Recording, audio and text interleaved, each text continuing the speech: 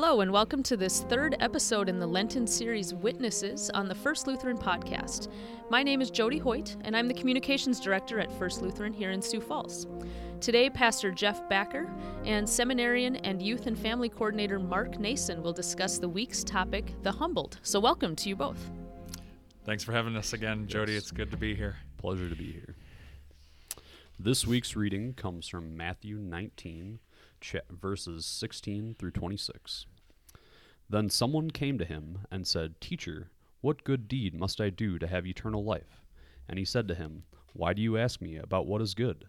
There is only one who is good. If you wish to enter into life, keep the commandments," he said. To him, "Which ones?" And Jesus said, "You shall not murder, you shall not commit adultery, you shall not steal, you shall not bear false witness, honor your father and mother. Also, you shall love your neighbor as yourself." The young man said to him, "I have kept all these. What do I still lack?" Jesus said to him, "If you wish to be perfect, go, sell your possessions, and give the money to the poor, and you will have treasure in heaven. Then come, follow me." When the young man heard this word, he went away grieving, for he had many possessions. Then Jesus said to his disciples, "Truly I tell you, it will be hard for a rich person to enter the kingdom of heaven. Again, I tell you, it is easier for a camel to go through the eye of a needle than for someone who is rich to enter the kingdom of heaven." When the disciples heard this, they were greatly astounded, and said, "Then who can be saved?" But Jesus looked at them and said, For mortals it is impossible, but for God all things are possible." Thus ends the reading. With verse 16 and 17, looking at the humility out of our good deeds. And the rich young man, I should say, he calls Jesus a teacher. And looking at that, what do you think his views are on just what he needs to do? And where do you see his humility at? Well, I think if we take this text, we have to really understand that the rich young man is a Jew.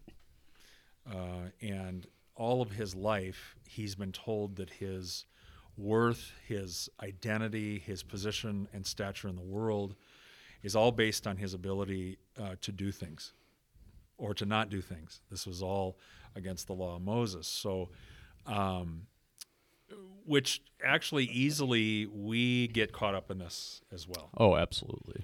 The rich young man comes to Jesus. One, he says, "Teacher." This is an interesting thing to begin with because he comes with the idea that there is more to do. Yes, like a teacher giving a student assignments. Yeah, exactly. So, and he actually ends up asking this question eventually in the text. But, to begin with, he says, "I'm a good Jew. I've done all these things since I was a young boy. I was taught right. So where is my assurance that I have eternal life?"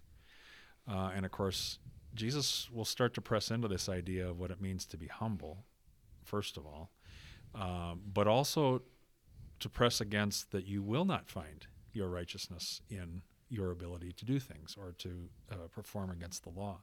And so this is exactly what he starts to strip away from this young rich man, is this piety of having performed the law perfectly.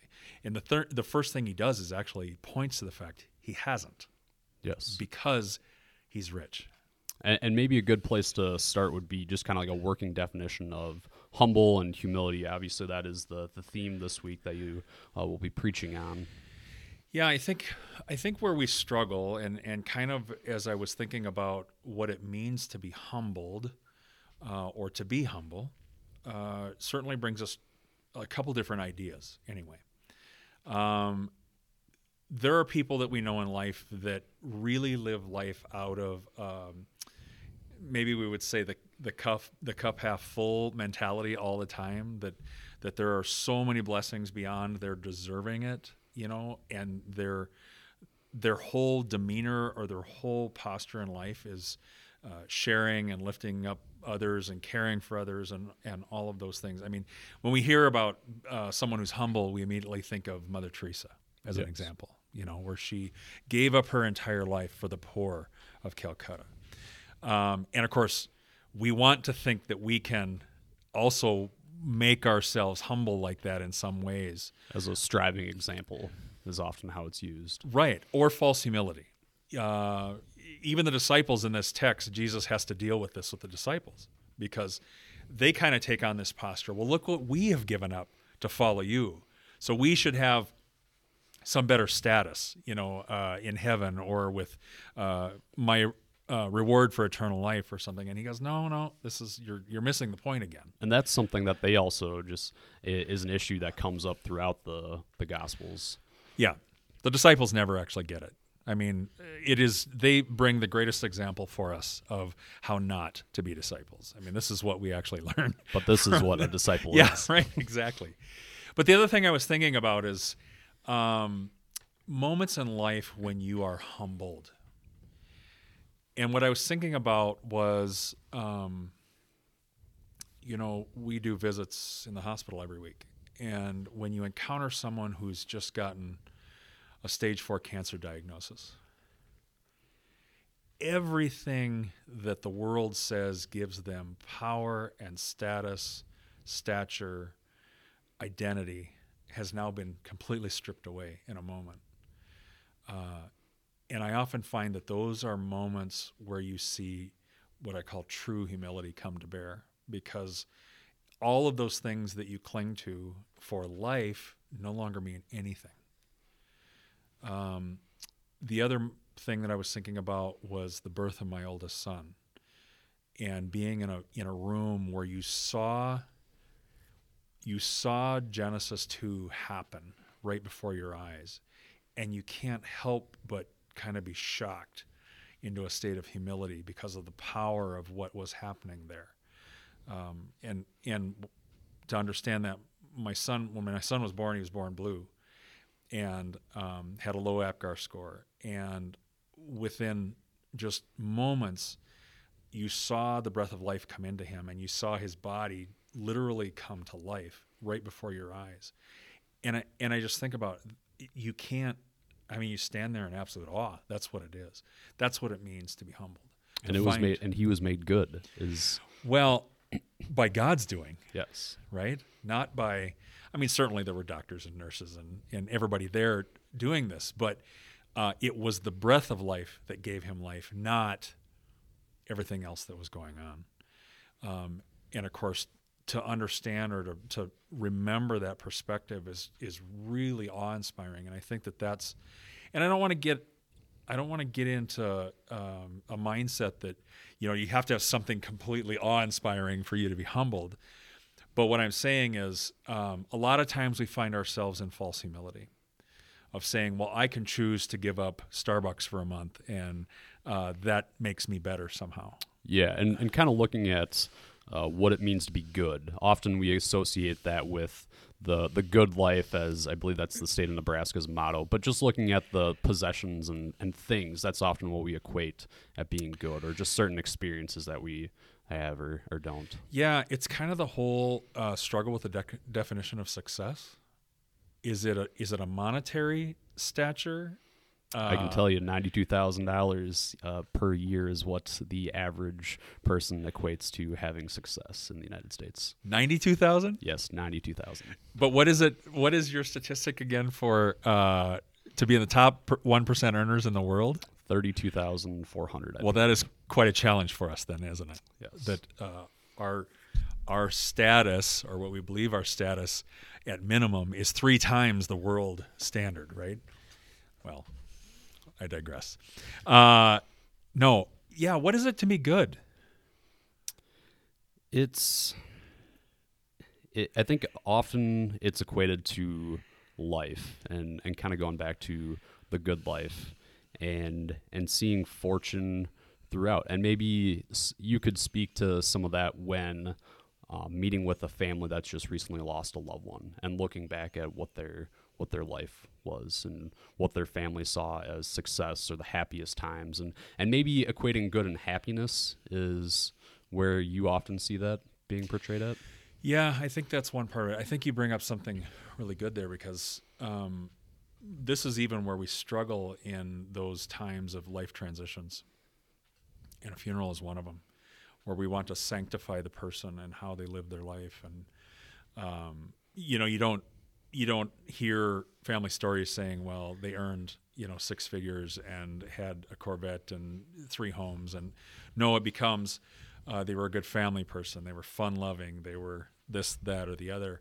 And it's again trying to grasp to that, wanting to identify that person as having been good. And the world standard of that, and of course our spiritual understanding of that, is 2 very different things. Because if we step back from that, we understand that we are made good by Christ. It is not anything that we can do to do that, or to attain that, or earn that, or choose that. But you are declared it. When we were talking a little bit about this, and thinking about this kind of humbled idea around this text for today, whenever Christ tells you something, it's always a declarative. And we hear this in the creation story as an example. Each day of creation, God does what he does, and at the end of the day, he calls it good, right? But good isn't good enough for us. We need to be awesome or excellent or better than good, right? But good for us is being forgiven. And that's declared on you. It's not, again, something you can earn. It's not something that you can find merit out of something you've done, this is what the rich man is doing. He's saying, here's my merits.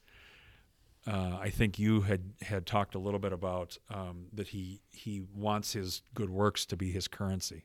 Yes. So, when he stands before St. Peter, as we always have this little allusion to, that, you can bring your scorecard to St. Peter and say, look what I have done, right? I have the currency to get into heaven. Yes, here's all the things I've done over my lifetime. I've deposited into the good deeds bank, and this is where I'm at. I have built my heavenly treasure. Please let me spend it, right?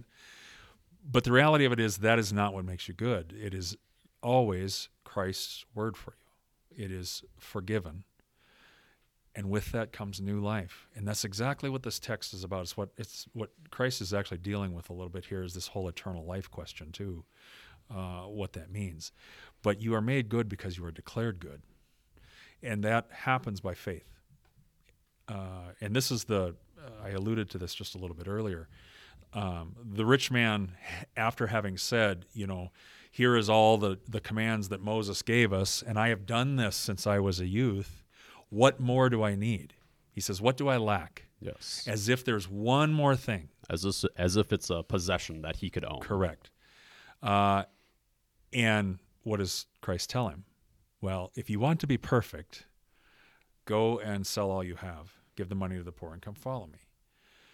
Well, you start to work there a little bit backwards in your own thinking too, going, well, he can't sell everything because then he has nothing. And we're trying to rationalize. Yeah, and that's certain death. To have nothing means that I am now the same as a beggar, or I am, the same as the people that get looked down on in our culture. And that isn't possible. I'm not going to do that, right? No, and that's not how God operates in our life. But we so much want to put God in a box and have whatever actions happen in our life kind of rationalize it and use a scientific thinking into looking at, how do we get from point A to point B? What's the bigger picture? Sure. Well, we like to obviously, again, rationalize or justify ourselves against the law. A sinner is always looking to take and replace the Creator with creation. Now, what I mean by that, again, is we don't take God at his word, so we say, I need a 401k to know that I have the means to do this, that, or the other as I go through life. Right? And even looking at once a person has died, all their possessions often end up leading to such great fights within families. And what do you do to honor the person? Yeah. Who gets what? How do we dispose of all the means? Yeah. It's an interesting thing because it stems from the curse of the Garden of Eden. So original sin. It is the little element within our sinfulness that still clings to that there's hope that we'll still have a place in the garden someday, right? And this is what the man is certainly resting on, that with his own ability, that he does not have faith. He is lacking in that, and he still believes that it is his own doing. Yeah. Well, whenever you take and want to justify yourself under the law, there's two ways you do that.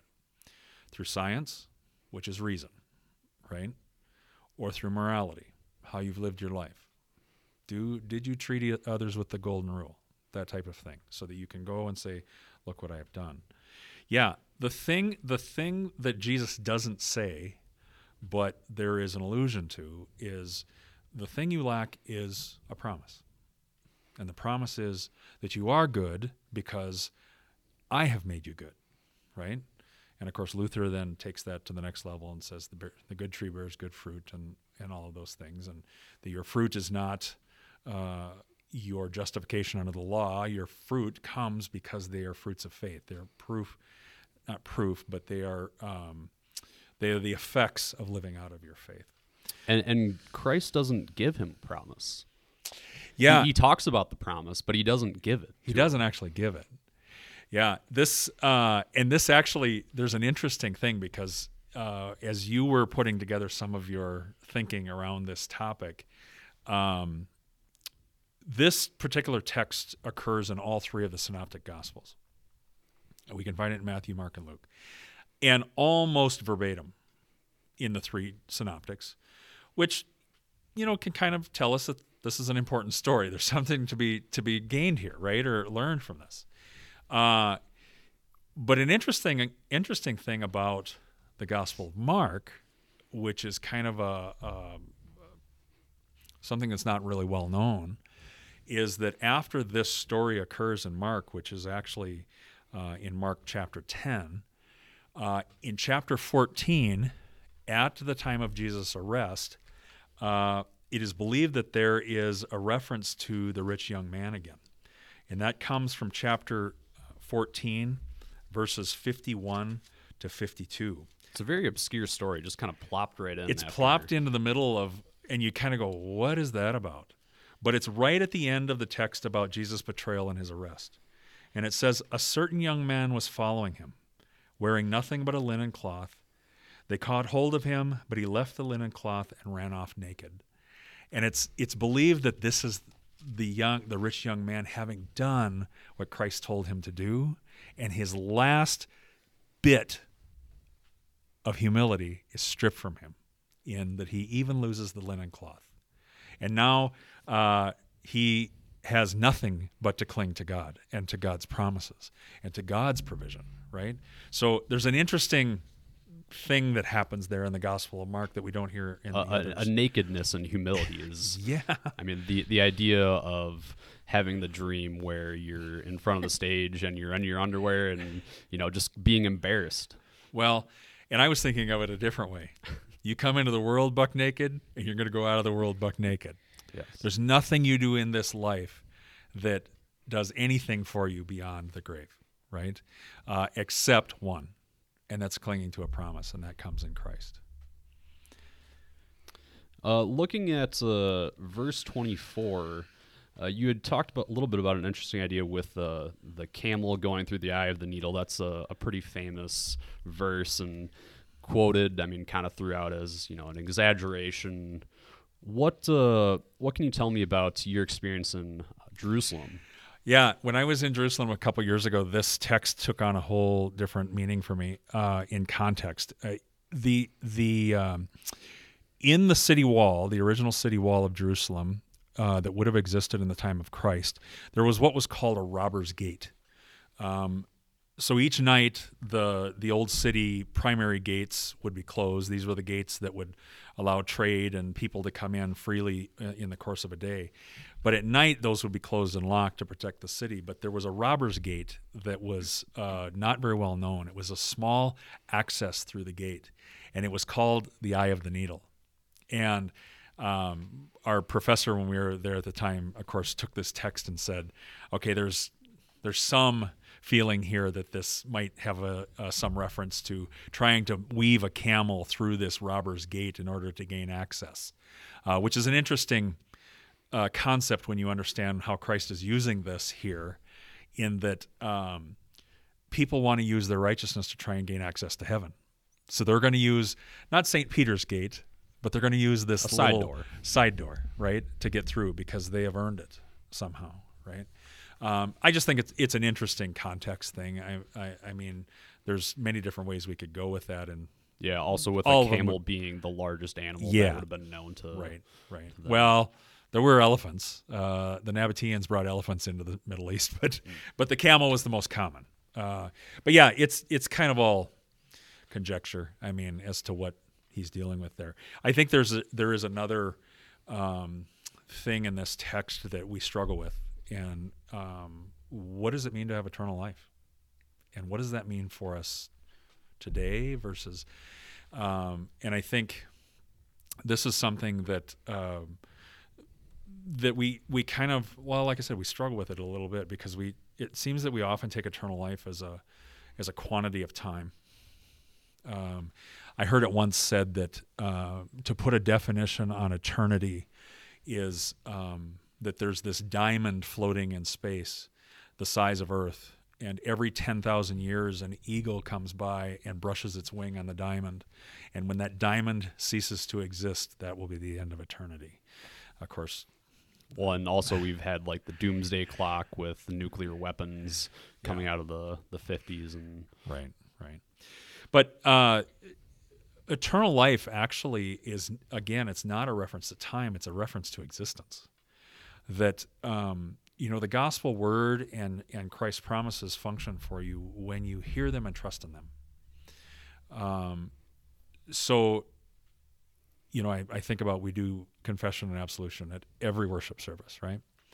But do you really walk away with kind of this renewed sense of being freed from what plagues you from your sins? And right? some would say, no, I'm just repeating the words that I've heard since right. I was born. We do this by rote. Robotic. And and it doesn't mean anything. But when you actually, and this is why I say, there are moments in life when we get awe-inspired that I think are these times when faith really clings to what Christ has told you. The promise that's given to us. Absolutely.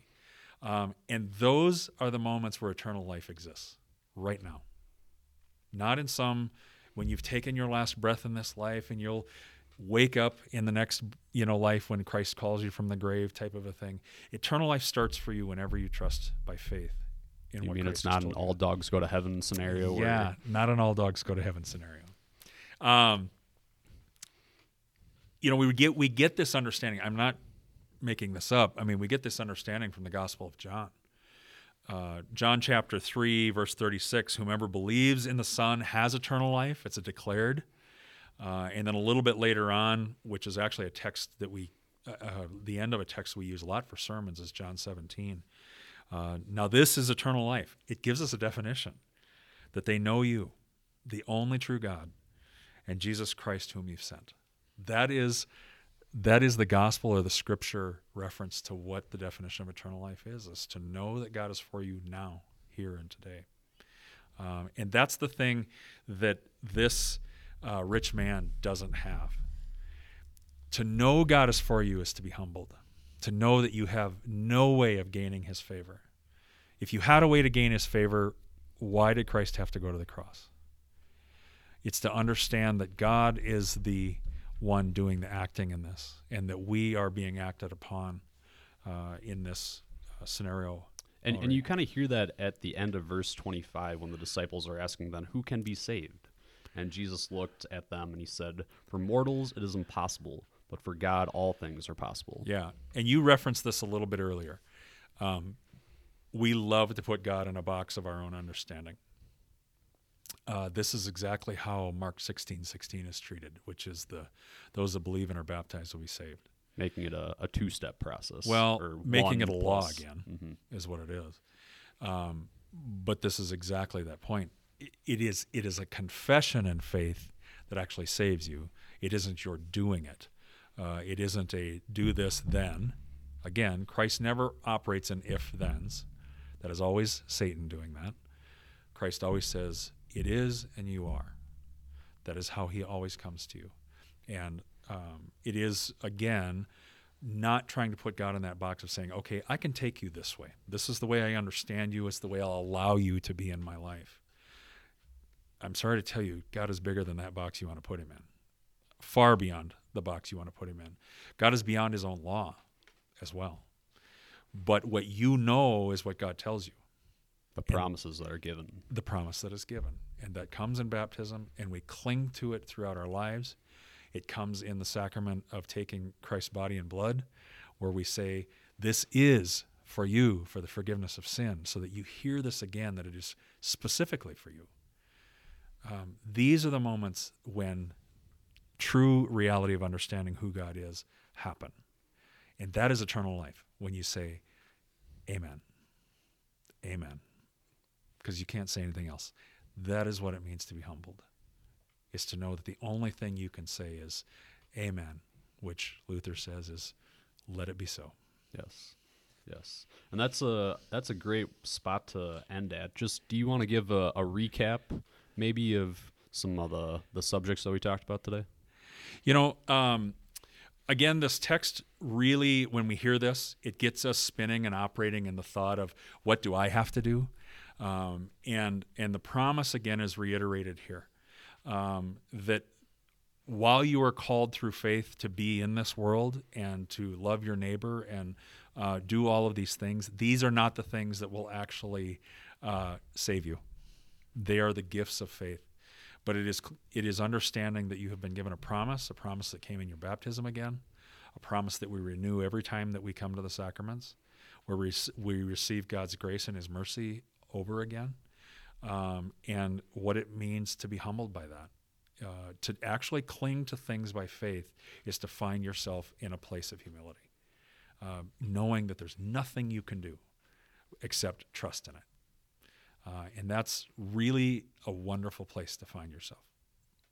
So I think that's the simple answer to what you've just asked. Yes. Well, thank you very much, Pastor Jeff.